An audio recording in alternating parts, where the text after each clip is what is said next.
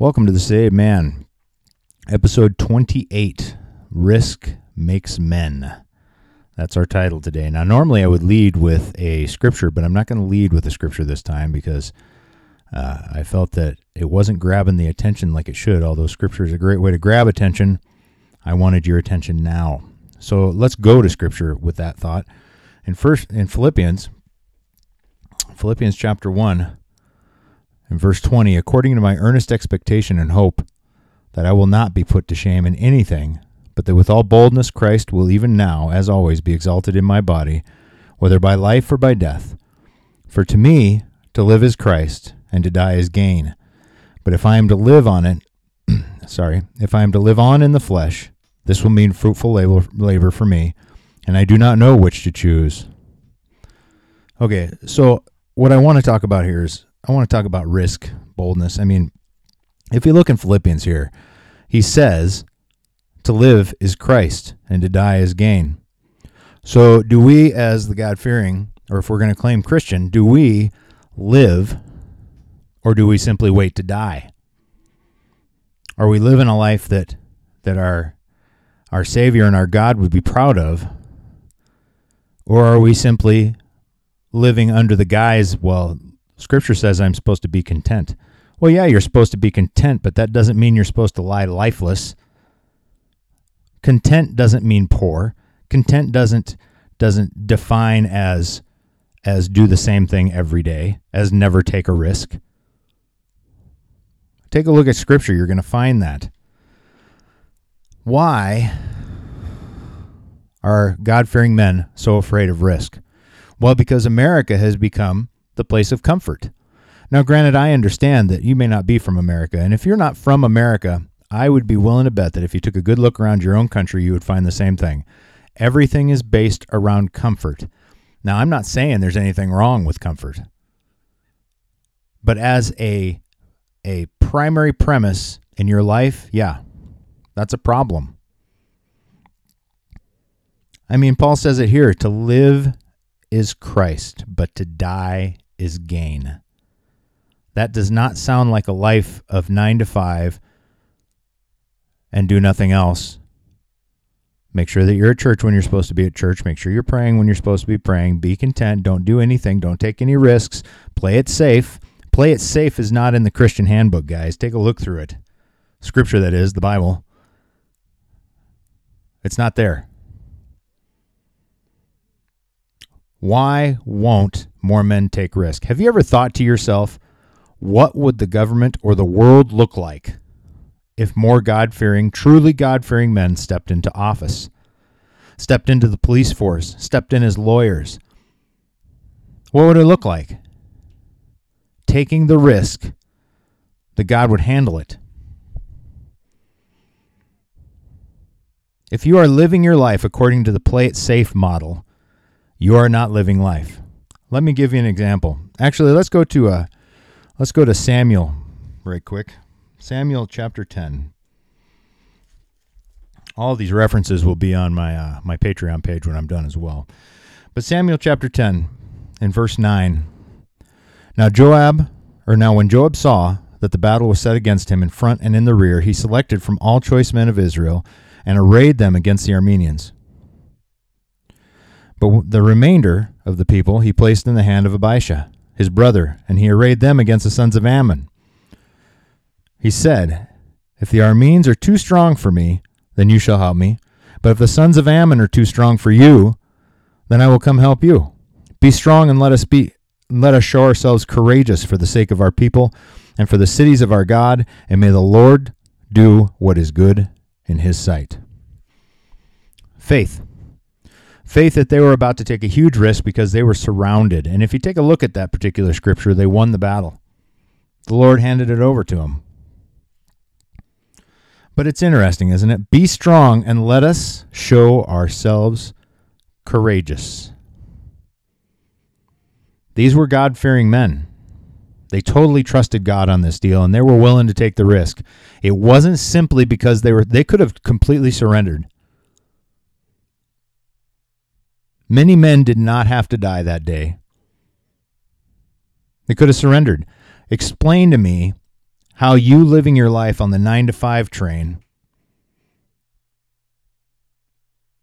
not truly being who you should be in Christ, is anything less than surrender.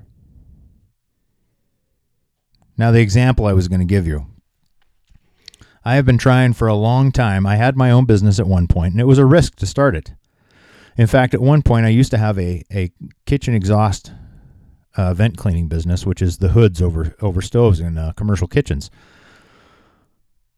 When I started that business, I completely believed that it needed to happen. I had put it to prayer. I had put it to research. I had done my due diligence. When I had set up the financing to get the equipment, I was getting equipment and training out of Nashville, Tennessee, and I had to travel down there to pick it up and to get my training. When I left, or I should say 2 days before I left, I was getting ready to leave. 2 days before I left, we had a problem with the truck, and we had to get it fixed, and the money that I had set aside for that trip was now gone. Just gone. After much prayer, I told my wife, I said, "Hon, I'm getting in the truck, and I'm going down to get the equipment and the training. I know we don't have the money to do this, but I really feel strongly that we need to do this." And she agreed. Now, I'm not going to go into the details, but the day before I left, I had a resource arrive in my mailbox that I was able to use, and it was pretty much exactly what I needed. Now, I'm not saying I'm not going to even suggest that, that you pray to the Lord for $20 and it's going to show up on the dash of your truck. That's not what I'm suggesting. What I am suggesting is that risk is absolutely necessary, and our belief in that risk is absolutely essential before the Lord's just going to step up, because the Lord helps those who help themselves. I mean, Joab and his brother are sitting there, and Joab's like, "We're doing this. We're doing it." I'm currently involved in a business transaction. My wife and I have tried to start some online business. I'm currently involved in a business transaction in which I took out a loan for $25,000. Now, some of your eyeballs just got big. I did my due diligence. My wife and I put it to prayer. And it was a risk, because I need this thing to pay out for itself. Now, I did all the numbers as best that I know how. Like I said, I did my due diligence. Now, that particular investment right now is not paying out at the particular rate that we were expecting it to. In fact, it's not paying out at all yet. Am I a little stressed about it? Well, sure. I wouldn't be human if I said I wasn't stressed about it. Would I change it? No, I wouldn't change it. My sons need to see a man who's willing to take a risk for his future. What I paid for, okay, let's say this flops. Now, right now, we're still in the middle of this deal. Let's say my investment flops. Well, that was $25,000. I didn't lose $25,000. I simply paid $25,000 in financial education.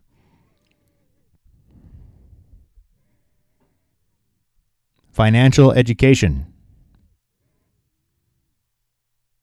And in that sense, it was completely and 100% worth it. Sure, it might suck. It might cause some huge struggles. Struggles that are 100% worth it. I have a dream for my wife and I to live mobily. In other words, to be able to move from place to place as we wish. Be able to conduct our business or businesses online. I'm not going to get to that goal playing it safe. It just isn't going to happen. But I have to have faith that the Lord wants me to do what I'm doing. If I even have an inkling through prayer or whatnot that I should be doing something different, then I won't do it. But we put it to faith. It's amazing what faith will do when risk is on the line. Do you think that Jesus took a risk when he was spreading the gospel initially? Do you think the apostles took a risk? What happened to Peter when he became risk averse? He separated himself. And before the rooster crowed 3 times, you know the story.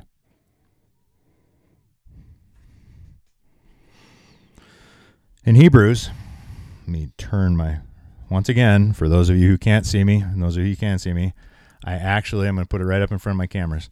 I actually use, there it is, a real Bible. You guys see that? So, Hebrews chapter 13, in verse 12. Therefore Jesus, also that he might sanctify the people through his own blood, suffered outside the gate. So let us go out to him outside the camp, bearing his reproach.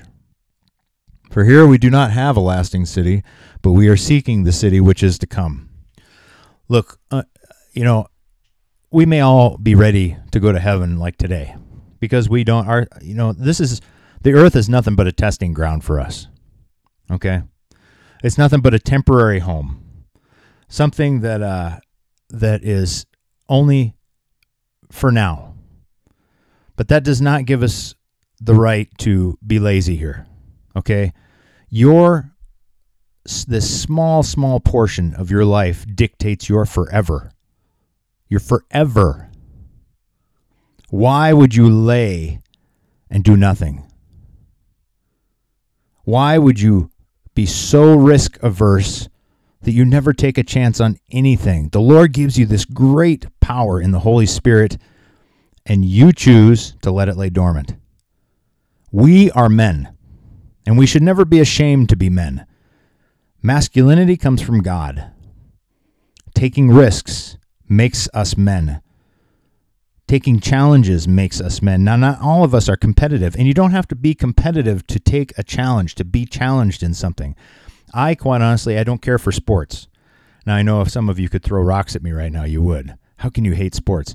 Okay, I just don't care for sports. And it took a long time for me to figure out why I was so different than everybody else. The reason is I'm not competitive. At least not in the manner in which you would think. I don't care if somebody else can do something better than I can. I don't feel the need to prove that I can do something somebody else can't do. That's never mattered to me, and therefore sports really just does not appeal to me. But being a better man than I was yesterday does appeal to me. It's a challenge to myself, but it's also the challenge from my God. Was I the best version of myself today that I could be? Am I the man that God created me to be through the forgiveness of sins and in the indwelling presence of the Holy Spirit? Can I be tomorrow better than I was today? Now, some of you might think I'm repeating myself. I'm not. These are the questions that we as men have to ask ourselves every day. For some of us, a huge risk, might be talking to the person next to us on the bus. For others, those who are financially well off, it may be, do I want to take that next step up in my investing? For those in church, it may be, do I really want to give a class or speak? Let me tell you something as a side note. If you are not actively trying to teach or speak in your church, you are wrong. It is the responsibility of every man to deliver the message, whether it be to his own, but especially to those outside of Christ.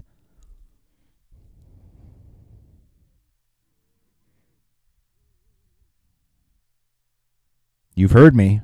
We are men, and we are not ashamed. We are unique, and that's okay. We smell bad. We're scruffy. We don't like to shower all the time, and that's okay. It doesn't make us socially unacceptable. It makes us who the Lord designed us to be. Strong, courageous, bold, willing to take on anything because the Lord has given us the ability to overcome. Already victorious. I think I'm going to get t-shirts made up that say already victorious. Already victorious. Guys, I'm telling you right now, let me give you a couple of resources, all right? If your struggle is with finances like it is with so many men, and it is with me as well, I mean, I was really behind the curve. I'm still learning finance, all right? There's a great website you can go to. It's called, the guy's name is Myron Golden, and it's myrongolden.com. On my Patreon page, I'll have all of these listed so that you can go check them out. He does an excellent job of teaching finance from Scripture. and why being poor is not a scriptural preference, or is not a scriptural premise.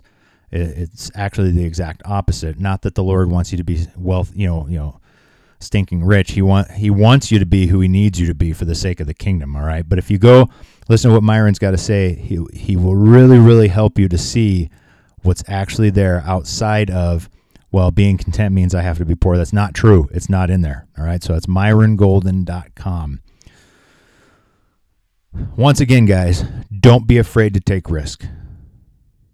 Don't be afraid to take risk. Don't stop doing risky things just because you're afraid that your kids might pick up your bad habit. Now, if it's alcohol, you just need to get obviously I'm not talking about bad habits, alcohol, porn, all that. I'm talking about, say you're a rock climber, say you like to hike in extreme altitudes. Why don't you teach your kids how to do it so that your kids, when they get older, don't have to learn it from somebody other than you? Teach your kids about risk. Teach them how to take a risk.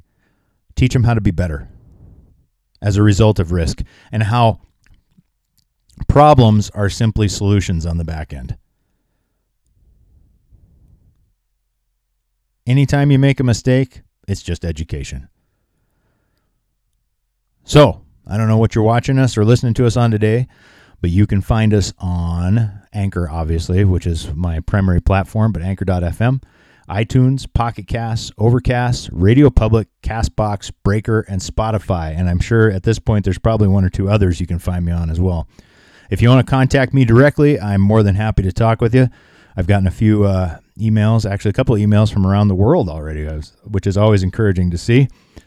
You can find us on Instagram, Facebook, or YouTube. I also have a YouTube channel, all under The Sedated Man. If you do The Sedated Man, that's what you're going to find on those. You can email me also at mike@thesedatedman.com. That's mike@thesedatedman.com. And if you would like to see the references that I put out on today's podcast as well as the last podcast, you can find that on patreon.com/The Sedated Man. That's patreon.com/The Sedated Man. One thing I did want to mention here today too is, if for some reason you would like me to come speak at your church or in your meeting or wherever that is, drop me a line. Let me know. I do public speaking. I have done public speaking for the past few years, actually for several years, and I would be more than happy to come to your venue. I also offer mentoring. If you have questions about that, just email me, and I will be happy to email you the details. You guys, go out there, keep being the men God created you to be. Take the world and remind it who's in charge. And it's not us, it's Christ, but Christ dwells in us. Have a great day.